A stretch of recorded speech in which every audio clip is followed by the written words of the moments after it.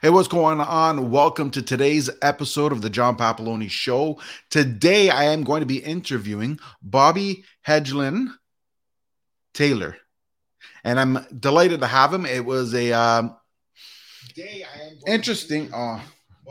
It was an crap. Sorry, oops. I have my sound on. What else is new? So yeah. Anyways, I'm gonna bring Bobby in, and let's just what's going on, Bobby. Sorry about that. Like I forgot I had to. I was setting up earlier because I mean, obviously, this was a last minute setup, and what It's ended up totally happening. fine. Totally fine. I'm here and it happens, stuff happens. We're we're Oh we're yeah, we're this is the other thing. People have to forgive themselves when things like that happen. We're just coming out of a 2-year global pandemic. There's a war in the Ukraine. Come on. We our minds are elsewhere, but we got to, sometimes things happen. So, true. Let me ask you something though. I mhm. mean, we're coming out of it, but are we really coming out of it, or is this just a delay? Well, I'm in New York City, so there's been a lot of mask mandates lifting and things like that, vaccination lifting and stuff like that. I'm cautiously optimistic. Still wear my mask in large groups. I still wear my mask on the train. I still wear my mask to the supermarket. Anywhere where I'm with people that I'm unsure of their vaccination or their situation. I had COVID. I don't ever want to get it again. Is one of the worst 2 months of my life. It was horrible. I almost had to go to the hospital several times, and I lost my mom to COVID. I lost 6 relatives to COVID, and then I lost about 23 friends countrywide as well to COVID. So I don't ever want to go back to having that again. And I do everything I can to keep my immune system healthy and stay away from any just any risky activities right now. I mean, I just think people are being a little uh, over optimistic about it, and I think we need to just have a little more caution because there's still a vulnerable population out there. And my mom wasn't lucky enough to have a vaccine available when she died. She died at the beginning of the pandemic, literally 11 days after lockdown. So, Wow. I am in this mindset that it's nice that the numbers are way down. It's nice that the numbers are looking good in New York State, New York City, and different states, but it's still out there. There are people that are still getting it. They just shut down a Broadway show for one matinee because they didn't have enough cast members available to perform that day because a couple of them are out with COVID. So you have to be very careful. And I'm, like I said, cautiously optimistic. Yeah, I get it. I get it. I'm the same way. It's one of those things. Our mask mandates come off on Monday, and I'm Mm. still. I'll probably still be wearing the mask. At least maybe not when I'm sitting down, but when I'm walking through something. Yeah, I work Nothing. around children a lot. So, especially if they're under 5 years old, they can't get vaccinated. So, I'm always going to be masked when they're around. I just can't put myself and them at risk. And I would feel absolutely horrendous if I found out I was sick and I was around children and unmasked and I could possibly have infected somebody. So that's just like, you know, it's where we have to we're all beyond um, fatigued by the pandemic. It is not easy. It was not easy to be quarantined for almost a year and then to start to reopen the city and different things and still having these waves. Um, I follow uh, um, her TikTok page is called Sci Time with Tracy, and she is a epidemiologist, and she also is somebody who debunks a lot of the vaccine propaganda that's out there, the anti-vax vaccine propaganda. So I've been following her, and and then there are different suggestions of other channels that are science based, and that's what I want to stick with because that's what I believe. And I absolutely put my faith in the people that have spent, you know, a quarter of their life doing either research or getting their degrees over somebody who just feels like they just want to ramble on their social media page that they're anti-vaxxers or what have you. um Yeah, I get that. Now, I mean, again, without making this whole podcast about COVID, no, no, no, please, let's I move want on. to. I was going to say I wanted to just bring up one point, like one thought. I mean, being the fact that you had it, Yeah. What are your thoughts on how the government handled it? Oh, Jesus Christ. Sorry. It's okay. We're talking, like in football, they call it a fumble. And it's like when COVID started to rear its ugly head, we were misinformed in every way, shape, or form in that time period.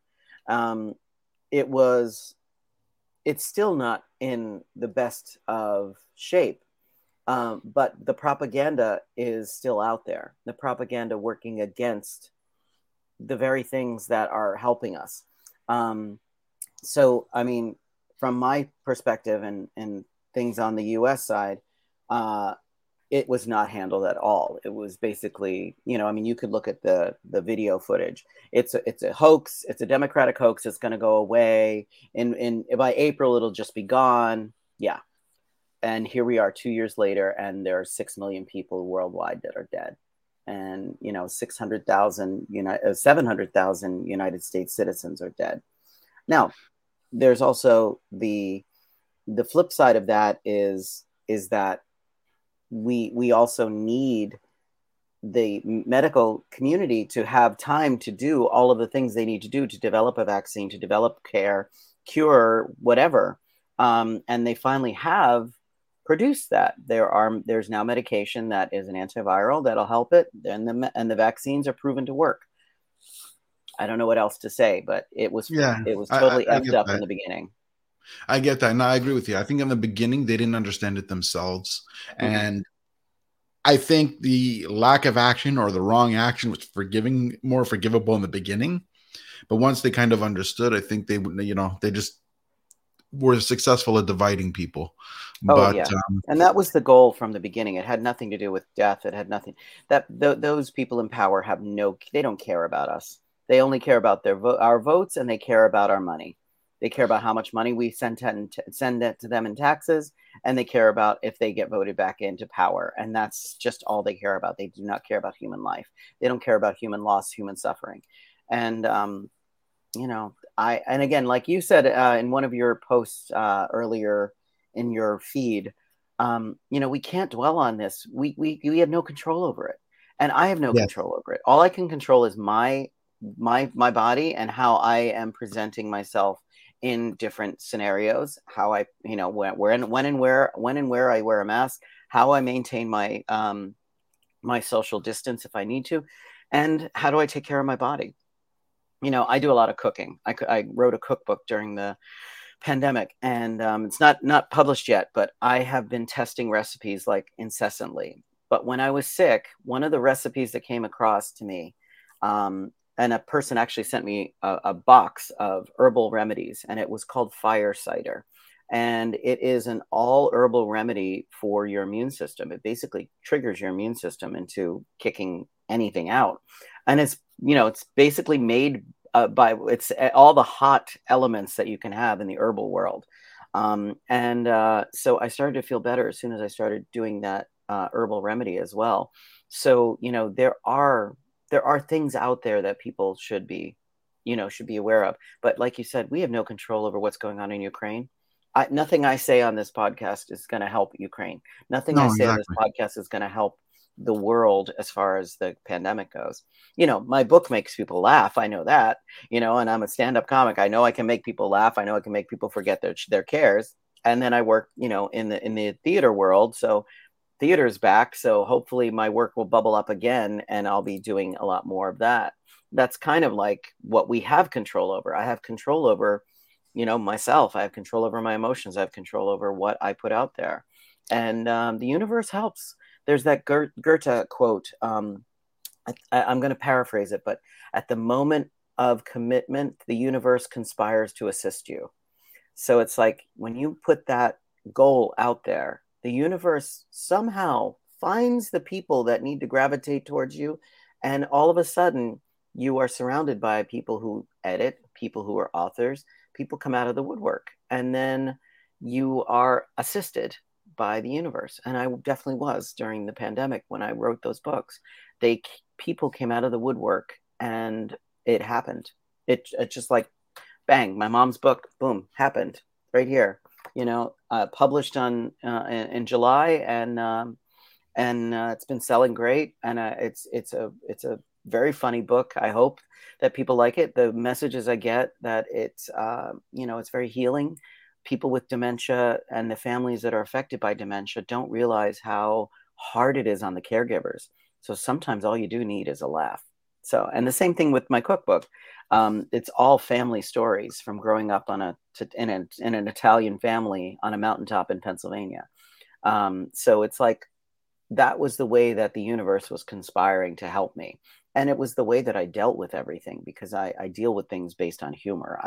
That's just that's my coping mechanism. Is I'm the person who makes the uncomfortable jokes during staff meetings, so I'm the one who makes off-color comments, just to change the energy of the room, because I know that I don't feel good in those moments. So somebody else must be feeling the same.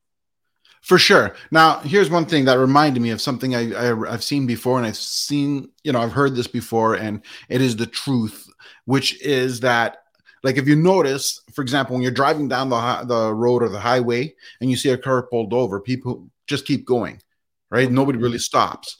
But then when you see somebody outside trying to change a tire, or they're pushing the car to push it off to the side of the road, you have people who stop to help them. Now, what's really the difference there? What's the message there? The message there is that people, will stop and help those who help themselves, but they will drive on by those who don't want to be helped themselves. Mm-hmm. Right? I mean, it all starts with yourself. If you're not willing to put in the effort for yourself, no one else is going to get involved either. Yep. And 80% of success is showing up, and you have to show up for yourself. Exactly. Bottom line. So now, going into your story, what I'd like to know is maybe start off with how you got into what you're doing. Like, maybe give us a backstory of, growing up, and, what that was like and how it led to what you're doing today. Sure. I'll try to keep it brief. So I was born in Pennsylvania on a mountaintop, and my great-grandfather and grandfather bought plots of land on this mountaintop in Pennsylvania. And then my great-grandfather sold for $1 plots of land to each one of his 13 children. My grandmother was the eldest of 13. And so it got the derogatory nickname Ravioli Mountain, because everyone was Sicilian and everyone was related. And then the families expanded, and their families sort of settled next to them. They split the land, and my mother settled next to her mother. And, so it became this like Italian Ianasport, for lack of a better terms, because we're not the Kennedys. We're definitely not the Hat Rocks or the McCoys, but we're somewhere in the middle. But it became a cookbook that is Escape to Ravioli Mountain, a memoir and food, which is about to be published sometime this year. Editing is hell. That's all I can tell you. Editing is hell. So I grew up there, and then I got a scholarship. I was a regular kid, but I was a Boy Scout. And one of the things in my Boy Scout troop that was our focus was we worked with Native American tribes in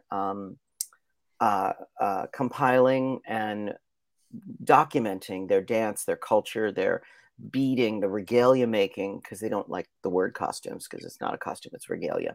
And also what the dances meant.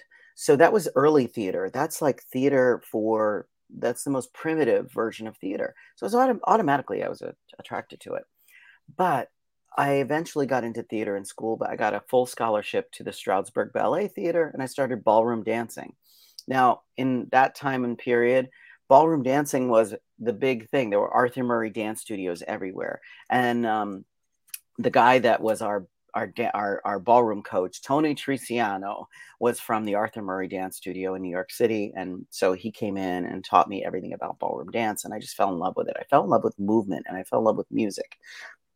Both my parents were artistic. My father was a guitar player, also a brilliant singer. And my mother was very into stand-up comedy, although she was not a comic. Both my parents are very, very poor. So post-World War II families, what do? You raise a family, you get a job, you do manual labor for the rest of your life, and then hopefully you get to retire. And then I got a scholarship to the American Musical Dramatic Academy here in New York. And that full scholarship, I ended up moving here permanently in the 80s. And I've been here ever since, and started working in professional theater. And then all of a sudden, somewhere around 1988, I got a job in a musical that was a circus musical. And it was The Circus Adventures of Toby Tyler. And it was a Disney film that was being musicalized. And so they wanted me to play the lead. And they sent me to the only trapeze coach that they could find in New York City. She was a Ukrainian Olympian. And her name was Irina Gold. And her real last name was changed to Gold because I believe she won the gold in the Ukrainian Olympics in the 1960s.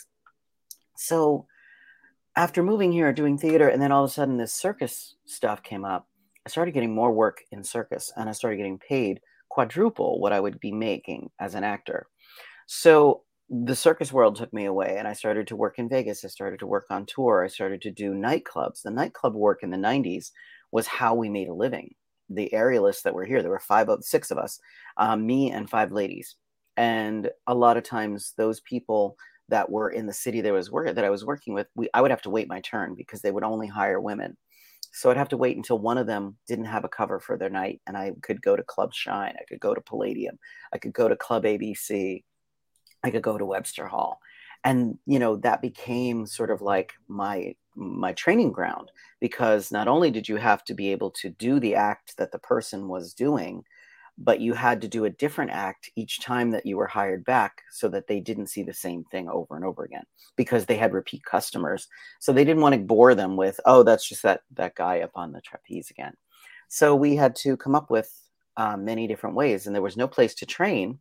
But my one friend Tanya had a Williamsburg, a Greenpoint, Brooklyn. She had a big living room, high ceilings, and she just rigged it out with trapezes, with ropes, and before you know it, we had a training place.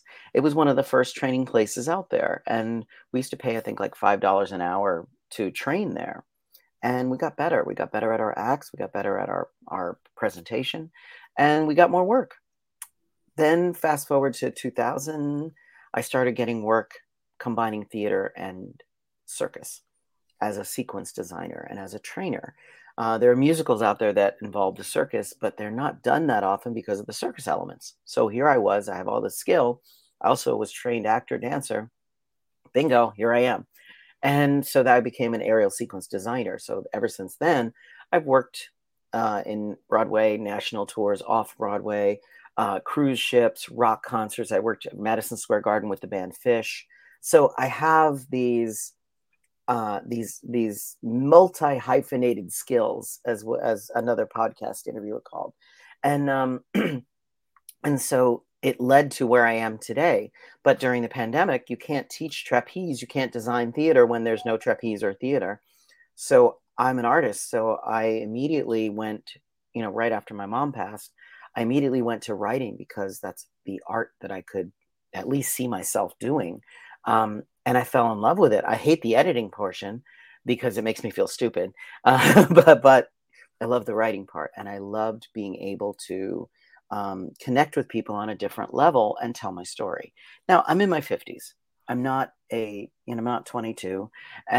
So I have a laundry list of pivots that my life has taken. And it led me to where I am today, where, here I am. I'm the author of 2 books.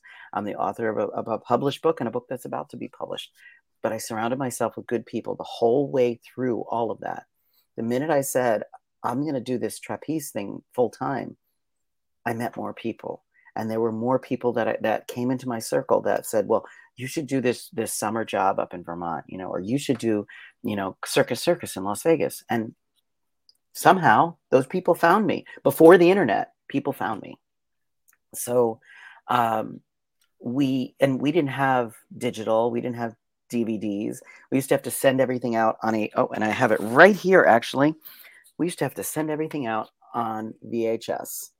Wow. It's my VHS and it still has my original phone number, which is really weird. But we used to send, this was my calling card. You used to have to send it out to anybody who was hiring. And until like at least 2003, 2004 I was still sending VHS. So it's very interesting how the industries have all changed, and then everything has changed since the pandemic. Yeah, for sure. Absolutely. And I don't think that'll ever go back either, like to where it was. We'll have a new reality, new version of how things are. And to be honest, it's not all that bad. I don't think, like a lot of time, this is viewed as in we've been ruined, we've been destroyed, our futures have been taken from us. Not at all. Not at all. I think what this whole pandemic has called like done has basically brought the future to us quicker. But let's be honest, AI, which is artificial intelligence, has been talked about for years. It's just been slowly incorporated into it. You know what I mean? Yeah. Like, look, when you go on Facebook, you make sometimes you post on a company website or you message them, and then you get somebody saying, "Oh, thank you for messaging us." Well, that's AI. I mean, it sounds like you're talking to somebody and somebody's there typing. But how can there be somebody there typing at 9 a.m. and 9 p.m. and 3 a.m. in the morning? It's not. Right. It's automated. And they have Right. automated scripts. Eventually, the scripts run out and you do need an actual person. And that's when they say a member of our team will get back to you. Right. So that's all AI. Eventually, it's predictive text. Yeah. So what I think has happened, this whole pause hasn't changed our lives or changed our world as much as brought the future to us quicker. So these changes were going to happen anyways, but instead of 10 or 15 years out, it's more like 2 years out. Well, everybody was glued to a screen for at least a year. So we had the boxes, we had the Zoom meetings, we had the Zoom reunions, and it was everything was Zoom. Everything was this. Well, I can't be with you personally. I mean, I'm an officiant. I'm a legal officiant. So I did 6 weddings on Zoom, and I did weddings in person after the mandates were starting to lighten up. But like that was my way to make extra money. I did stand up on Zoom, which I don't recommend, because you get 0 response from the people in there, except maybe you can see them laughing, but I feed off of, to me, if there's an addiction that I have, it's the addiction to an audience laughing by something I said can or see that. something I did. Like it's what I live for. It's my crack, Of course, So, of course, it's not the same. Like making it no. like telling jokes and then watching a screen of movement instead of actually being there. When people are immersed with you, it just creates a vibe and energy that just can't be replicated with a screen. Yeah, and this one company, their yearly benefit was it was canceled in person, but they did it virtually, and they said to everybody, dress up the way you would dress up for the actual event. And they hired me to do like the Joan Rivers type of red carpet. What are you wearing? That kind of stuff. So I would interact with them and poke fun at them tastefully, but it was the most fun I had on Zoom because I got to interact with people I did not know. I got to make fun of people within reason. Some people were okay with it. Some people got a kick out of it. Some people were just like, they had no sense of humor. And I was just like, go away. So it does, we are bombarded with screens every day. We have our television, we have our computers, we have our cell phones, we have our iPads, laptops. Everything is a screen now. And if you remember a few years ago, there's a movie called WALL-E, and it pretty much predicts a lot of what is going on right now. We are overweight and attached to a screen. And that is just like what happened. What happened is we got stuck in quarantine, and not everybody can experience life the same way. It just got to be extremely scary. And but the idea behind the connection was still there. You still felt good that you saw people. Like I have a Zoom call every Sunday at 12 noon with my friend from high school in Sweden. And we reconnected through the pandemic. We talk, we both write, we talk about each other's writing. So it's almost like I have this built-in mentorship with a friend who not only I also help her as well. So it's like, this is somebody I haven't seen in 30 plus years. And here we are talking every Sunday like we were as kids. I'll never forget, I had a purple phone. It was one of the newest phones that came out at Kmart. And it was rotary dial, but it was purple. And I was so cool. I was just like, I got the purple phone. And because my room was all wild colors, and I still had the 60s beads as my door, so I had a hip kind of a room. But we would talk on that phone for literally hours. And I'll never forget the night that the phone died, because lightning hit the phone while I was on it, hit our telephone cable, Oh, and my wow. phone died. I was so upset when my phone died. I didn't get electrocuted or anything, but it just killed all the phones in the neighborhood, and mine just did not come back, and I was just mortified because I loved that phone. But here's somebody I was connected with. I had a college reunion, 30 plus year college reunion online. That was mostly a shit show for the first couple of calls. But the other, there was another one from AMDA, which was absolutely magical, when I got to see all the people I went to theater school with, and to hear their stories, where they are now and what they did with their lives since, and reconnecting with those people. Because I did not have a good time in college or in theater school. I was dealing with a really bad relationship at that time that really messed up everything that I was here for. And so, you grow and you just get through it and you process it. And now I go back to those people, and they're like, so what have you been up to for the past 37 years? Well, so. But Yeah, I was going to say, did you notice that, like what I noticed out there is that sometimes, you bump into old people and you realize some people never change, mm-hmm. right? Like you see them 20 years later and they're the same person. And I don't necessarily mean that as a good thing. You know what I mean? Yeah, Like that's prime why I will example. not go to my high school reunions ever again. I mean, I'm in touch with the people from high school that I want to be in touch with. I don't need to I don't need to be in a room with all of those people again. I went to my 25th, I think it was. And it was as uncomfortable as high school was. I was with my 5 friends that I knew, and I was fine with that. But then I was surrounded by these other people that were just didn't care to even engage, or even like, hey, how you doing? What have you been up to for the past 25 years? Nothing, like nothing. And then when the food was served, everybody disappeared to the tables that they sat at during high school. So it was the cool kids, the football kids, the bratty bitchy girls, the cheerleaders, the this, the that, and then my little insular group that I felt safe with. And sadly, I nicknamed us the Misfit Pit, but for me, that was where I felt the safest, and with the safe around those people. Because, you know, this is the thing. I'm an adult. I can choose and pick who I want in my life. If, even family, like, just because we are bound by blood does not mean that you get a free pass, that you get to, call me and or come into my life. I don't, I have the choice.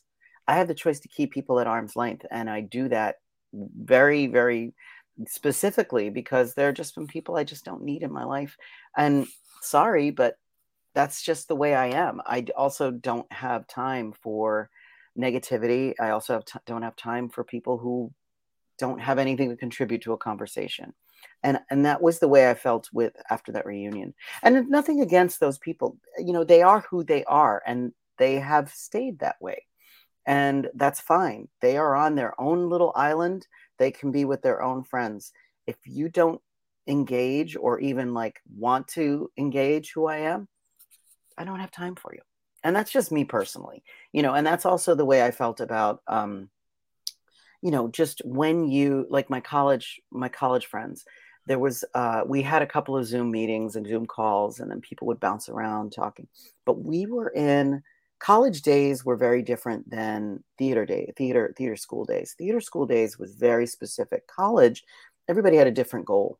Everybody was in it, even though they were in the theater department, they were phys ed major, special ed major, pre-med, I don't know, whatever they were. But the theater was a good focus for them. That was their elective. And Right, right. now some of those people are just opposites of the joyous theater people I remember. because of where their jobs have led them, where they ended up in the country, and what their belief system was surrounding. So again, I check out. I'm just like, bye. Don't have anything to say to anybody like that. And it's not personal. It's who I am. And I Right. know who I am. And I think that that's one of the hardest parts. I know who I am. I know what I want. And sometimes it's not the person that's in the room or in the zoo. And it's Right. okay. Now, I want to touch upon this, what you just said there, in Sure. terms of, like you said a great point there. What happens is that people are not the same bright, happy people they once were, because so many people are choosing their weekly paycheck or an income, and that's dictating, or society's perception of what they should be ends up being what's dictating their choices. And they're not doing or being who they want to be. They're being this facade of who they're not, just to achieve that outlook or that vision or that paycheck or whatever it is, because that's what they've been told to do. And then rather than see, one thing you have is self-realization. I mean, that's evident. And now those ones that are going around miserable, unhappy with the choices they're made, they're not self-realizing their choices. They're doing it because they're following Mm-hmm. basically what they've been told and what they've been told they are supposed to be doing. Yep. Now, we share something in common too. Like when I was younger, I went to the Oh, got you were into in the prison too? no. No, no, Well, it teasing. I depends. was Do you not in consider prison. a nightclub prison? Some of those nightclubs I've been to look like prison. Well, yeah.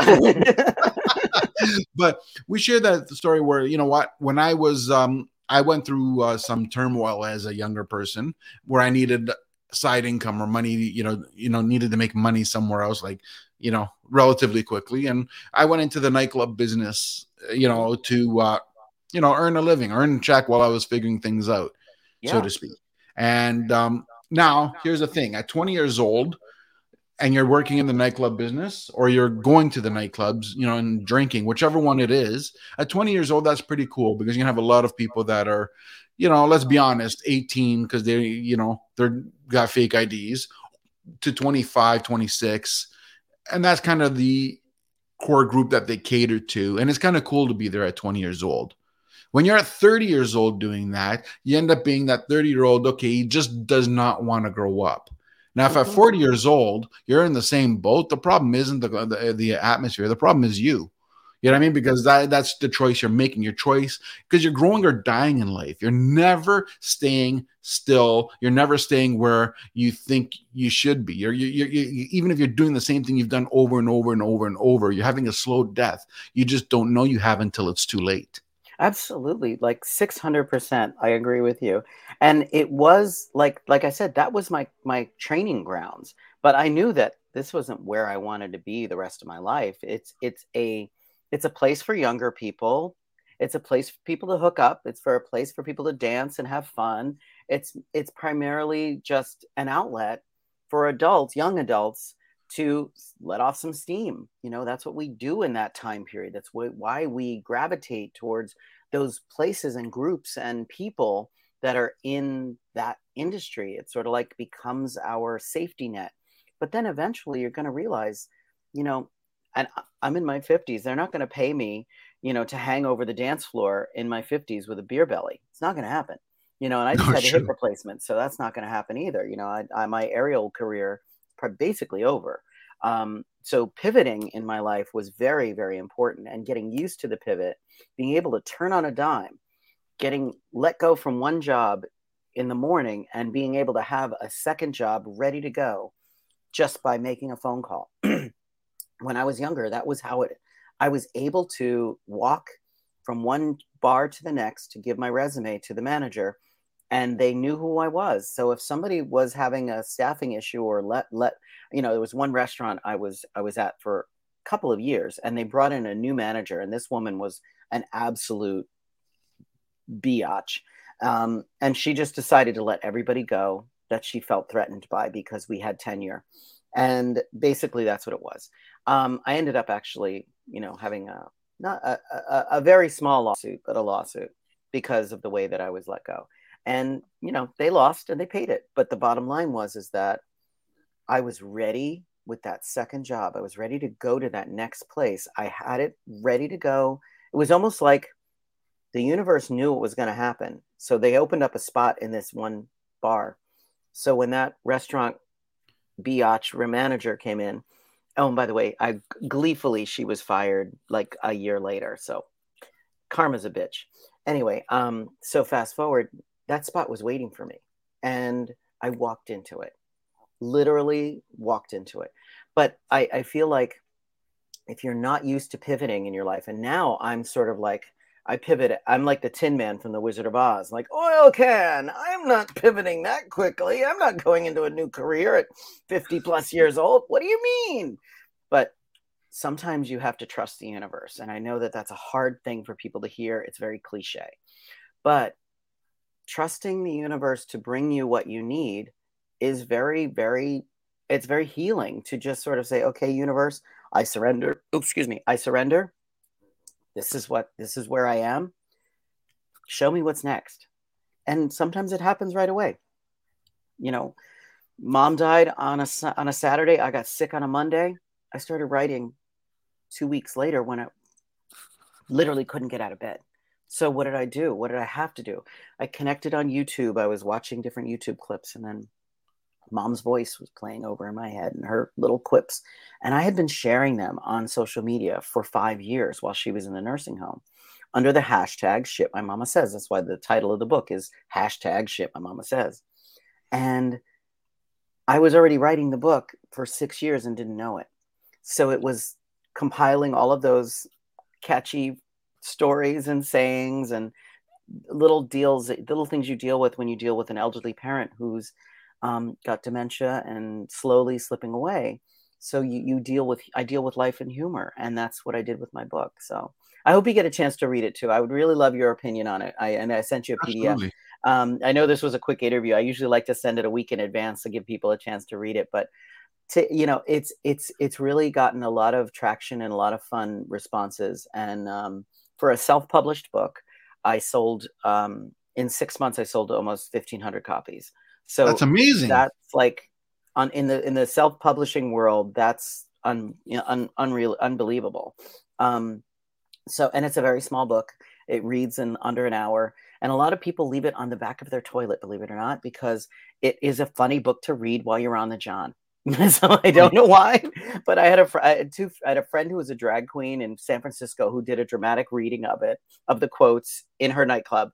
It was hysterical. And then I had a friend who sent me a video of her bathroom door, and she said, listen, and there was a person in the bathroom howling with laughter because she was reading it. That's And awesome. so my mom is out there. She's still alive. Her words are alive. She's in more countries than she's ever been. She's ever visited countries. She's only ever been to Canada, but her books are in Canada now. Her books are in Mexico. Her books are in Berlin, in Germany, she's in the UK. She's in Ireland. She's in New Zealand, Australia. So she's out there. Her words are universal, if not, for lack of better terms, because of the translation of certain body part names. I think people can gravitate towards what my mother nicknamed her own body parts for. But you can still get a chuckle out of it no matter where you're from. So I feel like that pivot happened so quickly. And I just had to say, okay, universe, here I am. It's your turn. You tell me what I need to do. And it happened. Yeah, I agree with what you're saying here. Like, this is one thing I've noticed throughout life. I mean, and it doesn't make it easier because, when shit hits the fan, you still feel stressed. But I found no matter what life has thrown, what ends up happening somewhere along the line, things work out somehow. Maybe not the way you expected it, maybe not the way you hoped for. Sometimes it works out better than you hope for. But it's one of those things that no matter what happens, things somehow work out. So sometimes I think about that and I just say, you know what? I can sit here and stress about it and I can get bent out of shape, but that's not going to change anything. So the universe has never let anybody down until now. So maybe I should just trust in that and do what I need to do to move forward. I think in general, it's hard to be open, and because we're used to routine, and now we don't have a Yes. routine anymore. There's a quote from one of my favorite Sondheim musicals, white, a blank page or canvas, endless possibilities. And you're given a blank canvas when you're given a new project, when you're given new art, when you have a new job. You get to write the story, you get to paint the picture. One of the quotes that I use for myself when I talk about aerial sequence and circus design is, midair is my canvas and the human body is my paintbrush. So I get to paint with human bodies. I get to make those bodies tell stories as they travel through midair. And that's the joy in being able to do the kind of work that I do. Now, granted, I haven't done it in a while because of the pandemic, but as theater opens up and those moments are in different shows that they know they're going to need them, my work gets bubbled up that way. So I always have that in the back of my head. I always have that little voice that says, it's okay. Be open to what the possibilities are, and then just step out, and the net will step off the platform. If you're a trapeze artist, you step off the platform, and the net will meet you. The net will appear. So there are risks involved, but you just have to trust. Now, calculated risk also. Calculated risk and calculated steps. Don't just say, I'm going in tomorrow, I'm quitting my job without anything else, and assume that the universe is going to be like, okay, what do I do next? Well, you go out and look for a job because you just fucked yourself. Pardon my French, but I don't know if but but the thing is like, you must remember that there is a risk involved in making a pivot. Sometimes it's the wrong turn. Sometimes you're in a fork in a road and you go the wrong way. You want to get to the Emerald City, but you end up going through the witch's forest, so it's like you have to take calculated risks and know when to dial back and know when to move forward. Yeah, but let's be honest, right? Our biggest lessons do not come from our wins. Our biggest lessons comes from our fails. Right? Absolutely. Essentially, who you are when you win is pretty much the same person you were 5 minutes ago. But the lessons you learn from losing and who you become after that loss, that's where you see the biggest change. I am a stickler for videotaping myself when I do stand up, because even if the act bombs that night, and most of the time I don't bomb, but it's happened and it's not a good feeling. But I usually, when I was younger, I would beat myself up with that bad video. But now I look at it and I say, this is how we fix this part to get the laugh here. This is how we fix this part to get this part correctly. Same thing with my books. As much as I hate editing, the response that I get from people who are writers and editors and things like that, I value so much more than I would anything else, because I don't live in the writing world. I don't breathe, eat, and sleep writing. It's something I did. It's something I wanted to do. It's a story that these stories and recipes and quotes have been floating around in my head, and they needed to come out. And the only way that I can move on to the next piece of work or art is to get these on paper. So hearing, okay, this sentence is wrong. Okay, you can reword this a different way. This is a cliche. When you're writing, take cliches out. Like getting that response from people. I have a really, really wonderful close friend who, we were friends for almost 10 years, and she lives around the corner from me, and I didn't know she was an author. I mean, I kind of knew she was an author, but I didn't know she was an editor. I didn't know she had as much experience as, she does. But that's my friend Susie, and we became each other's accountability buddy during the pandemic. I would have socially distant cocktails and desserts in my garage, and she would come over on a Sunday. We would just chat. We would be 6 feet apart, but I would make a cocktail and or dessert, and then we would just sit and just chat and just have a human body to talk to, someone who you felt comfortable with. And during that time period, she would share her experience. Since I was writing, she also helped me edit, and she also was she's a little brutal about it sometimes, but then there are other times like you're only going to learn if you take that and beat yourself up with it. You're not going to learn. But if you take that and say, okay, I get what you're saying and I'm going to change it. And that's the best way that I can say to move through any kind of change in life. And then, with Susie, our friendship grew in a way that I never knew could grow. It's just like she's my buddy. She's my accountability buddy, because we check in with each other.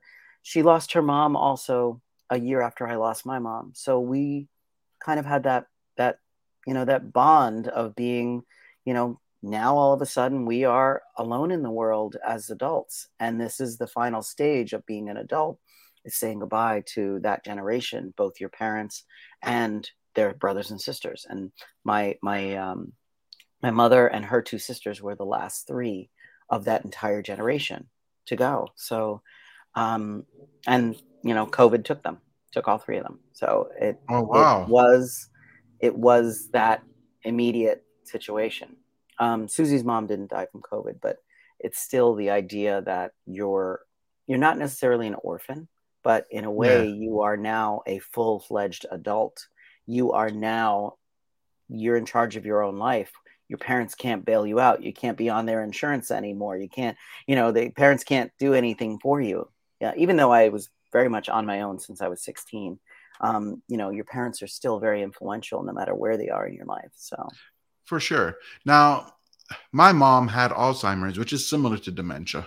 Not mhm. exactly the same, but they're almost parallel. Yeah, And yeah, I mean, that was not a pretty sight. no, Um, and I could tell you, so when you were talking about your mom and you mentioned the dementia and all that, I was kind of relating to that. And it's like even my mom at the end, in a way, not that I'm happy that she's gone, but in a way, she took the misery away from us. And what I mean by that is that it got to the point the doctor said she's at a point that you have to make a choice hmm where you can let her try to eat on her own the way she's eating and she'll choke to death, hmm or she'll have a feeding tube put in, right, but it'll be painful for her, which will just buy you a little bit more time. And I'm thinking to myself, you're asking us to make a choice. Both are bad, painful choices. right, How can any child or relative, or I mean, I wouldn't have been a child in my 30s, but or late 30s, but you know what I mean. But the point I'm getting at is how can anyone connected to someone like that, like, make a choice and live with themselves with whatever choice you have to make. yeah, You know what I mean? Like that wasn't a win or lose choice. That was a lose or lose. yeah. You know what I See, mean? Like, I had a different experience because my mom was still she was in the throes of dementia, but um she knew who I was, she knew where she was, but she always called it the hospital. She never called it the nursing home. right? And Yeah, my mom didn't recognize the. Yeah, no, exactly. she didn't know it Now, as a nursing facility. But yeah, dementia is so different, and it's very much a what's the word I'm looking for? Alzheimer's. If you show a set of keys to somebody with dementia, they just can't remember what key opens what lock. When you show a yes, set of keys to an Alzheimer's patient, they don't know what keys are. So yes, yes. So, that's the like I way that said, it there's a was. subtle difference, but Yeah, they're similar. Now, going to where I was saying with my mom is that she took that choice away from us. right. As in, she like we had to make a choice by the Monday, and she passed off on her own on the Friday. hmm So alleviated that burden on us because I don't know what choice we would have made, like me and my siblings, right? It's And hard because you are so beaten down by what society tells us we should do. And ultimately, you really want to do what's right for her. And, we don't get that. We don't get the choice to euthanize someone who's ready to go. We have to wait and and sometimes they suffer through that. Not that I'm looking for, to give that as a free thing, but there is actually there's some value in letting someone go peacefully and giving them some dignity than dragging them on for weeks and sometimes months. Yeah. And, a lot of times like my father waited for me. My father had cancer. He had lung cancer, and he waited for me to come home, and he died while I was with him alone, and he took his last breath. But he waited for me. He knew I was coming, and I said to him, I said, if you need to go, it's okay. Mom and I and my brother, we'll take care of mom, and things will be okay here. And with that, he left. And sometimes, though, they need permission to go. They need permission to let go. But also, like in all of the death and dying stories that we hear out there, some of the most beautiful ones are when people go peacefully on their own, and and they just, my mother woke up at 7 o'clock in the morning, walked to the nurse's station, was having a conversation with her favorite nurse. She still was sick, but then she just slumped over mid-sentence and was gone. So Wow. knowing that she died that quickly meant that, that she wasn't in any pain. I mean, she was miserable from being sick, and she didn't like the nursing home, which I have to deal with the guilt of that. But she went quickly and peacefully. But not everybody gets that chance. Not everybody gets that choice either. And I really, it's sad because we've reached a place in our society where we should let people go if they want to go, or if they don't have a chance of making it or staying, the person that they were. Another friend talked about his mother, and that she refused chemotherapy. She said, I don't want to go in pieces. Let me just go. And my grandmother was the same thing. She's like, if you're going to take the tumors out of my brain, and then if I'm going to die anyway, then why should I bother with chemotherapy? And she was so vain. She knew she would lose her hair. She had 5 feet of jet black hair.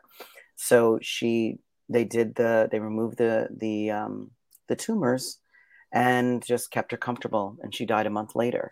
So it was, some people know that their time is done. They've done everything they can do on this plane, and they want to go, and they want to go on to the other world.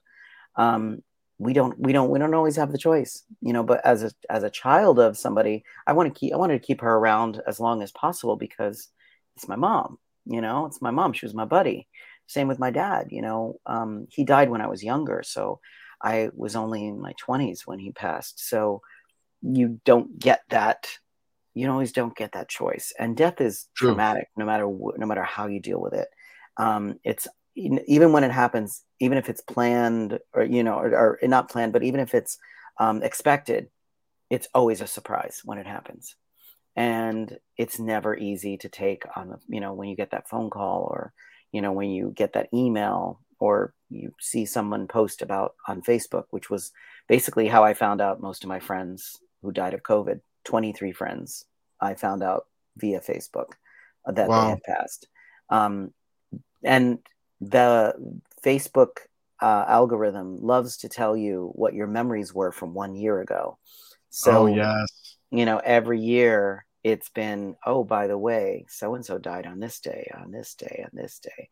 And you're transported back to that original feeling. So, and again, it's not about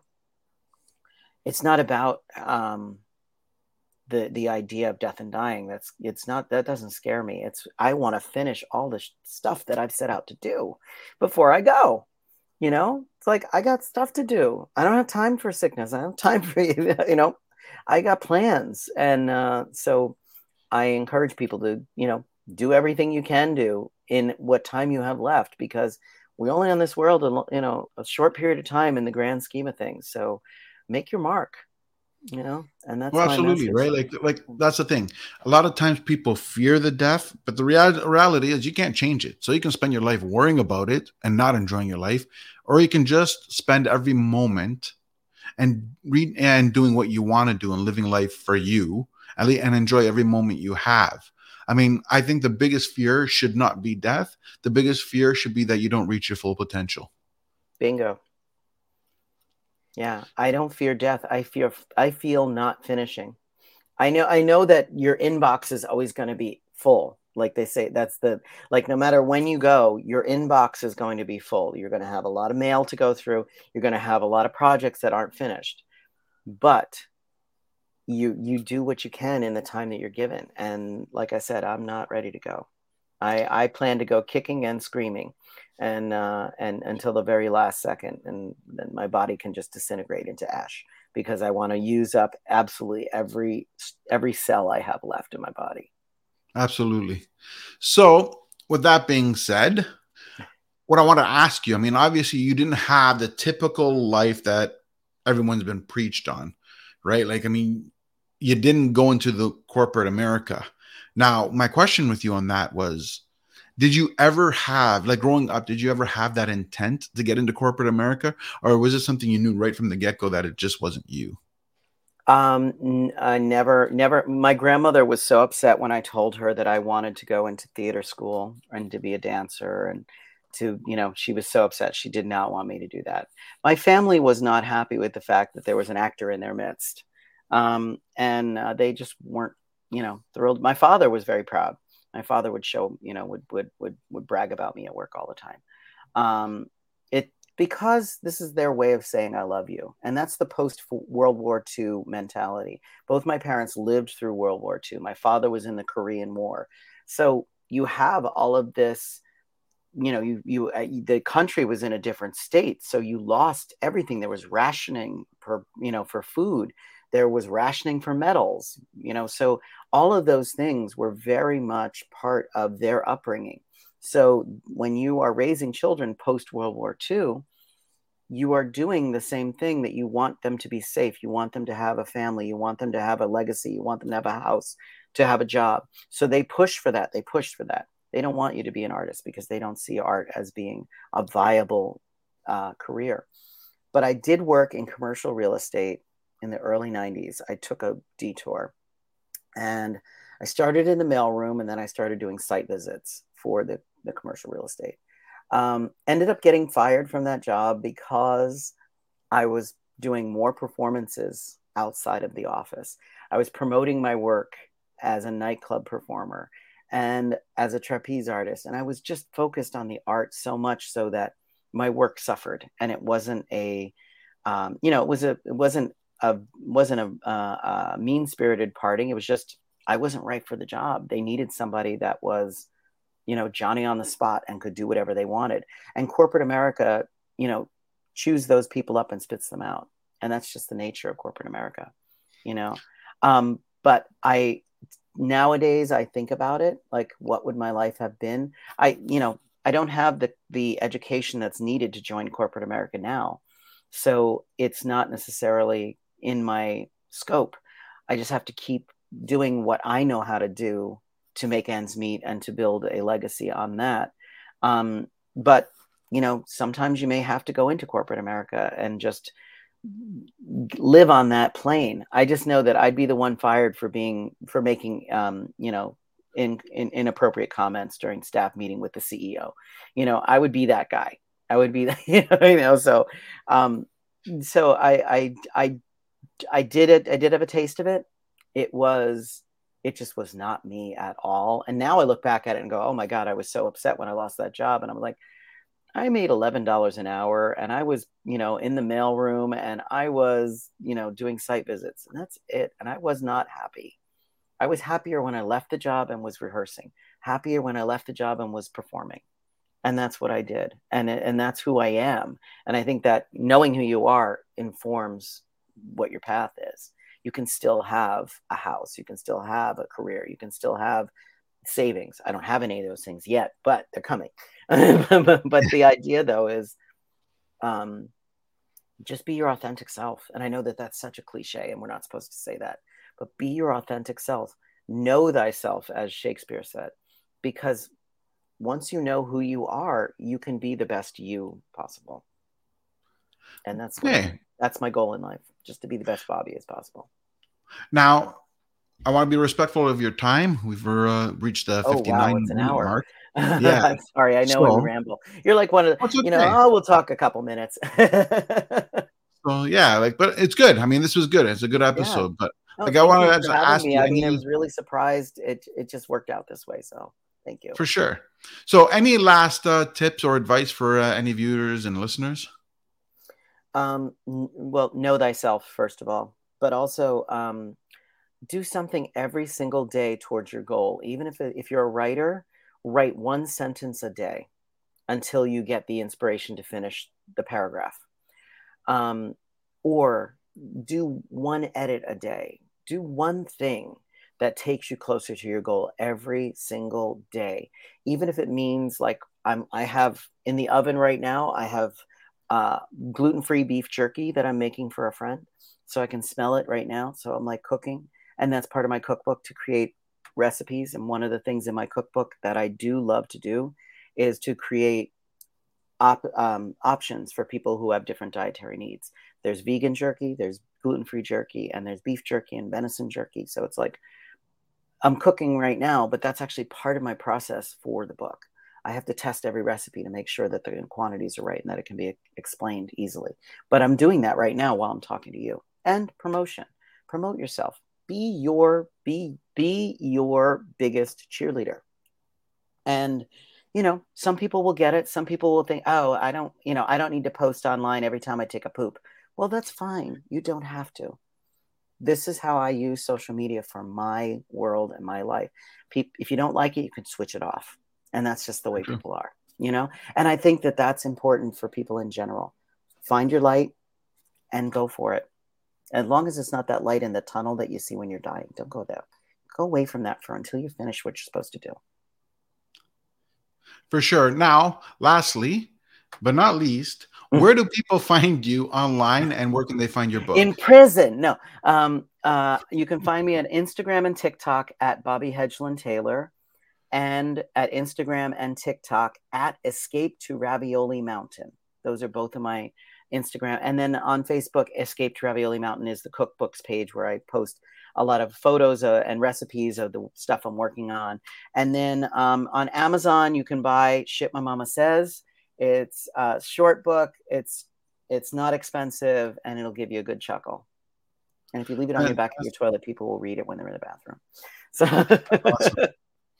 I want to say thank you for appearing, especially, such short notice. It's been amazing and very informative. Thank you for having me. Really, this is really fun. I love talking and meeting new people and sharing. It's just part of who I am. So thank you for having me. Absolute pleasure. If you like this episode and want to see more shows, subscribe to the link below and get notified every time we go live.